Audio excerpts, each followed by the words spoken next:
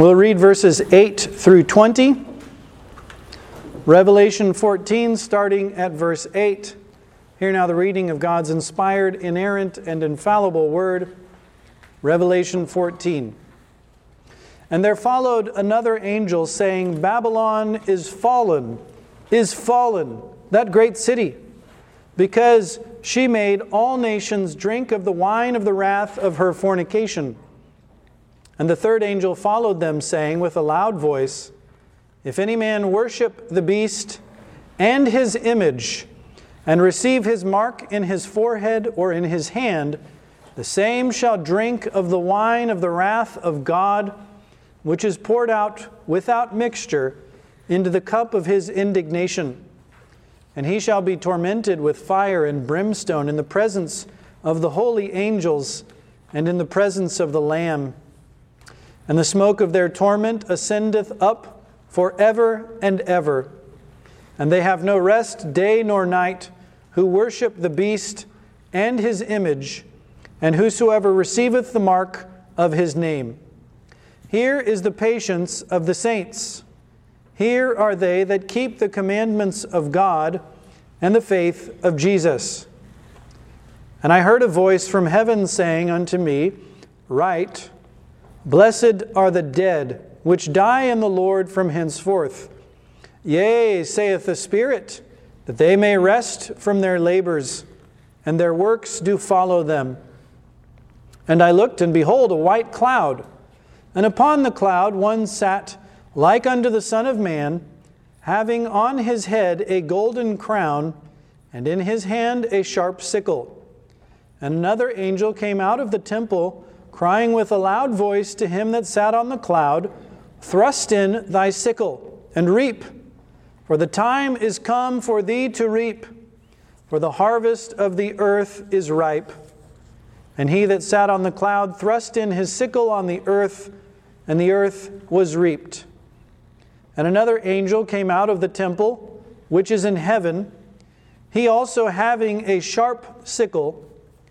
And another angel came out from the altar, which had power over fire, and cried with a loud cry to him that had the sharp sickle, saying, Thrust in thy sharp sickle, and gather the clusters of the vine of the earth, for her grapes are fully ripe.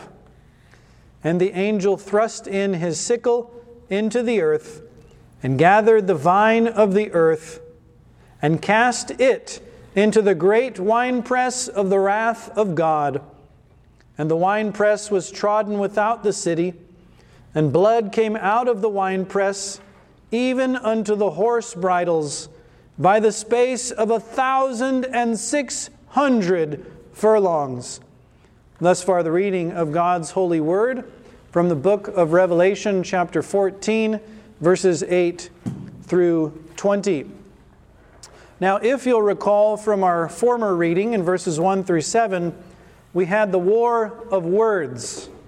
There was the Lamb on Mount Zion, his followers, the 144,000 in verses 1 through 5.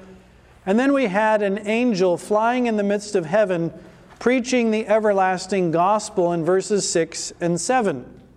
You'll recall that he commanded all the nations of the earth to fear God, to give glory to God, and to worship him that made the heaven and the earth and the sea and the fountains of water. This angel is followed by another angel. And here notice, the war of words steps up to the next level. The first is the preaching of the good news of the fear of God and the worship of God and the glorifying of God. Now there's a warning. If you will not fear God, if you will live under the Babylonish system, if you will worship the beast and his image, if you will not listen to Christ but rather to Antichrist, your doom is sealed. Babylon is as good as dead. That's what that means. Fallen, fallen. It's repeated so that you get the point. Completely, utterly fallen. Now, Babylon has not been reaped. Babylon has not been destroyed. Her city has not yet been burned with fire. It shall be, as we'll see in the vials that are poured out in chapter 15 and in the exposition of those vials in 16 and following. Babylon is not done yet, but remember, there is what we call the prophetic past tense, the prophetic preterite. God is saying something already happened that most certainly will. By the preaching of the gospel, the doom of Babylon is sealed. She cannot survive. She will be wasted away and consumed with the breath of the mouth of the Son of God by the preaching of His angels. Now notice, Babylon is that great city called elsewhere Sodom and Egypt. Those who had brought the church into captivity, trampling on the courts of the Gentiles, slaying the 2 witnesses, driving the woman, the spouse of Christ, into the wilderness. This is the city sitting upon these hills with these 10 kings who would persecute the church. The great red dragon handing his kingdom to the beast, the little lamb, dragon, man beast. This is the prophetic preterite. As soon as God begins the process, He will most certainly finish Babylon. Let us read the Bible with wisdom. You'll notice this in the prophets. They will often say that things are near to be accomplished, or they're already accomplished when they have not begun to be accomplished historically. And they will tell you these things as if they're a fait accompli, already finished and done. But what? They must go on. The beginning of the end is the end, since God, who determined the beginning of the end, has determined the finality of it as well. Babylon is fallen. She has already fallen. She fell once for all. Rejoice then in the overthrow of all spiritual whoredoms. That's what Babylon represents. The notion that man can build his own kingdom without reference to God's commandments. That's what the Tower of Babel was. That's where Babylon was built. We can do this ourselves. We don't need God telling us what to do. She made, verse 8 tells us, all nations to drink of the wine of the wrath of her fornication. Now notice, he shifts from the beast, which is masculine in the prior chapters. Now he's talking about a woman, she, Babylon. She is like a woman who's supposed to be in submission to her husband, but what's she doing? She's out making everybody drunk. With what? The wine of the wrath of her fornication. Her wine makes people spiritually fornicate with graven images, and therefore the wrath of God will be poured out on all who fornicate together with her. This is the wormwood apostasy. This is the lamb-like speaking of a dragon. This is the church of Rome, which succeeded the pagan Rome and red dragon. This is she who gave herself out to be a lamb, to be a wife, but is rather a dragon and a whore. If any man worship the beast and his image, this beast that succeeded the Roman Empire, this beast who had the power of the dragon, this beast who would oppose and exalt himself against the church and push her into the wilderness, yes, they will receive double for their sins. The same shall drink of the wine of the wrath of God, which is poured out without mixture into the cup of His indignation. Verse 10. Remember, cups and wines. This is called poetic justice. She gave the wine of her fornication. What does she receive? The wine of the wrath of God. She has a beautiful golden cup that she gives the nations to drink. And what will she have? She will have a cup herself. Remember, he that leadeth into captivity shall be led captive. He that killeth with the sword shall himself be killed by the sword. Herein is the patience of the saints. She will drink of the wine of the wrath of God. She gave the wine of her fornication. She will drink wine herself. and these shall be tormented with fire and with brimstone. Who was tormented with fire and brimstone but the Sodomites? And why were the Sodomites tormented with fire and brimstone? Do you know? Well, the Bible gives us very clear indications. They inverted the order of nature. They turned it upside down so that you had males with males doing that which is unseemly. Now, did you know that there is a spiritual sodomy? Do you know what it is? When you invert the order of nature, what is spiritual sodomy? Who is supposed to be worshipped? God Himself. What happens when you direct worship to the creature rather than the Creator? You know what you're doing? You're inverting the order of nature, just like Sodomites do. And we'll see this in Romans 1. What is the judgment for worshiping and serving the creature in Romans 1? Sodomy and lesbianism. God gives you over to a debased mind to do those things that are not convenient. Why? Because you took His invisible attributes and you exchanged it for an image and said, I prefer images to the invisible God. So He says, okay, that's how you want it? You can burn in your filthy lusts. I will turn you over to a reprobate mind. Spiritual sodomy is called idolatry, just as it is spiritual whoredom to violate God, your husband. So it is spiritual sodomy to violate the order of nature and worship and serve the creature. So they shall be tormented as the Sodomites were. And notice who's there. Where will they be tormented? In the presence of the holy angels and in the presence of the Lamb. No, not your little figurine lamb, not your little figurine angel. Isn't that cute? No, this is hellfire burning in their presence. They approving and consenting to the damnation of these who are suffering. The smoke of their torment ascendeth up forever and ever. And if this is the case with those who would profess to be the people of God and would commit idolatry, what shall become of those outside of the visible church who don't even profess to know the Lord Jesus Christ? Hell is real.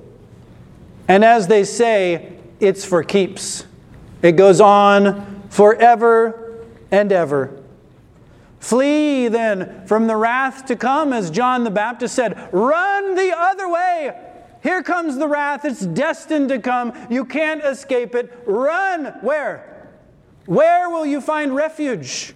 Flee to the Lord Jesus Christ. Flee to our Savior. Fear God. Give Him the glory. Worship Him that made heaven and earth, the sea, and all the springs of water. Receive this everlasting gospel. And notice verse 12. He repeats what we've read before. What is the mark of those who are not tormented in these fires? Well, they keep the commandments of God and the faith of Jesus. They believe on the Lord Jesus Christ and are saved. And then they say, oh, great God, the good you have done to me, how can I be thankful to you? How can I show you my gratitude for all that you've done for me? Keep my commandments. That's what he says. If you've been forgiven much, you will love much. How do you love Him? By keeping His commandments. These keep the faith of Jesus Christ. These keep the commandments of God Himself. What does the whore say? Believe in the Lord Jesus Christ? No. Trust us. Trust me. Hear my voice. Follow my canons, my rules, my laws, my doctrines. Not his. Don't listen to him. Listen to me. These keep the commandments of God and the faith of Jesus Christ, not the doctrines and commandments of men, not the faith in a different Christ. And note the blessing even in death. Blessed are the dead which die in the Lord from henceforth. Here's another step. Not only is Babylon fallen, not only shall they all partake in the wine of the wrath of God and be judged by Him like sodomites, but those who fear God and keep His commandments, those who believe in Christ and who obey the laws of Scripture, they shall be blessed. Babylon is doomed. Unrepentant idolaters will burn in hell, but God will bless His own when they shall shine forth in His kingdom. Believe then on the Lord Jesus Christ. Keep the commandments of God, not the doctrines and commandments of men, not of a beast who poses as a man, but of God Himself. God the Holy Spirit interjects in verse 13, "Yea, saith the Spirit, that they may rest from their labors." Will they have troubles in this life? Persecutions? Desertions by God? All shall be well with them in the end. They may rest from their labors. Their works do follow them. God will crown His own gifts. He will bless the labors of their hands. And now we have in verses 14 through 20, the treading of the wicked and the harvest of the earth. There is a white cloud in verse 14, one like unto the Son of Man. This is right out of Daniel chapter 7, verse 13, and Revelation chapter 1, verse 7. Behold, He cometh with clouds, and every eye shall see Him. Now this is not the coming at the end that He's speaking of. He's still where? Up in heaven. He's not coming down upon the earth just yet, but He's going to harvest the God-man, sitting upon not even Mount Zion, but floating in the air, so to speak. He has a golden crown upon His head, and in His hand a sharp sickle, ruling, purging, harvesting. Another angel, verse 15, comes out of the temple, crying with a loud voice to Him that sat on the cloud. You hear that? The angel is commanding Christ what to do. That's how we know it's Christ, not so much as He is God the Son, but so much as He is our mediator, God and man, listening to the commandments, obeying what the Father sends, even if through an angel He will do it.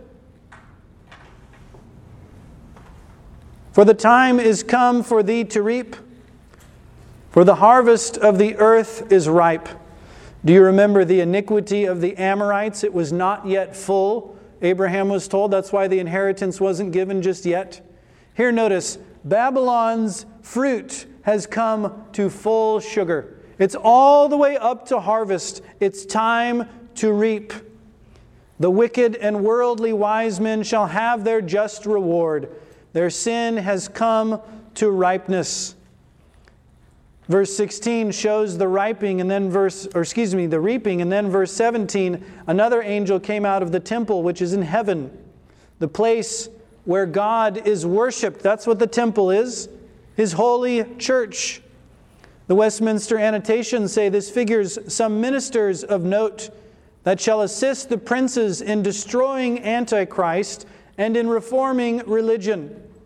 Notice, this is the first thrusting in the sickle, not the last. This is the beginning of the harvest of the Antichrist and the destruction of his kingdom, not the final harvest.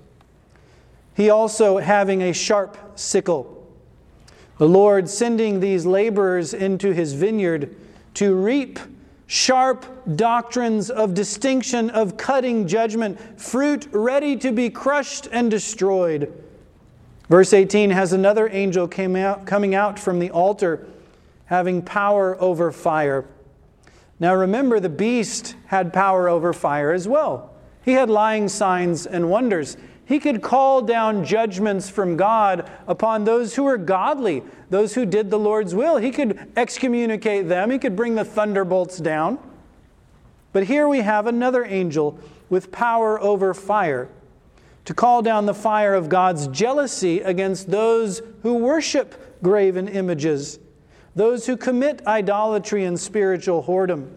They're filled with a zeal. That's what it means to have zeal, to be boiling up with heat for their master's house to be cleansed out of the temple of God Almighty.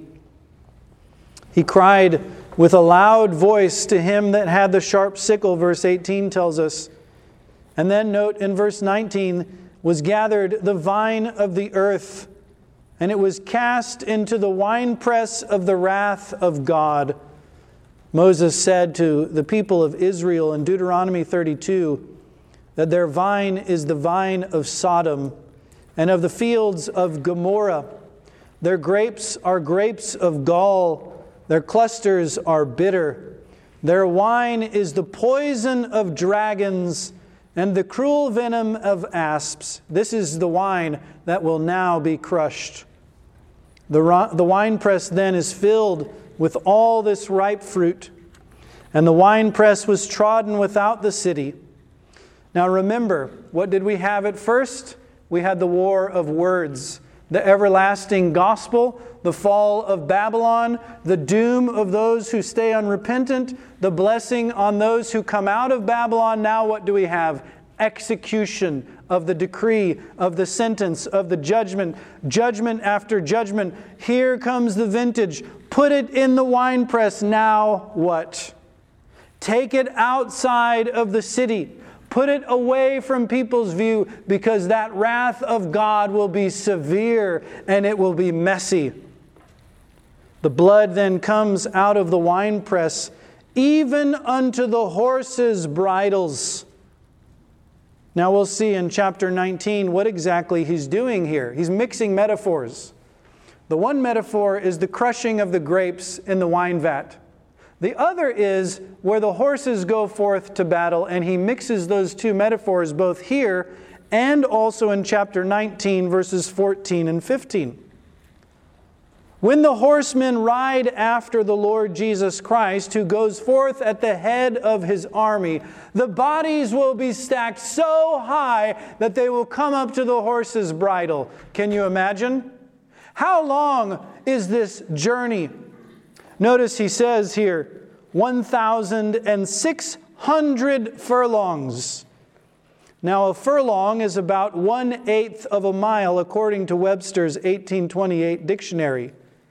200 miles of slaughter with Jesus and his warriors who follow the Lamb whithersoever he goeth. Here they go forth into battle, exercising the wrath of God, coming down on the adversaries of God, of which we shall read more in the passages to come. I note then that Christ's enemies are doomed. Their days are numbered. The harvest will be thorough. It has been thorough to date, and it will be finished in due course, such that Christ alone, and not the Antichrist, the actual Lamb of God and not the false dragon-speaking Lamb, he will be exalted, and this false Lamb shall be crushed. This man of sin shall be wasted away by the preaching of God's word, until at last he is cast into the pit of hell, crushed under the feet of Jesus Christ, and Christ himself shall be exalted. Sue then for peace to King Jesus. Come and bow at his footstool. Believe on the Lord Jesus Christ, and thou shalt be saved. Repent or perish. Amen.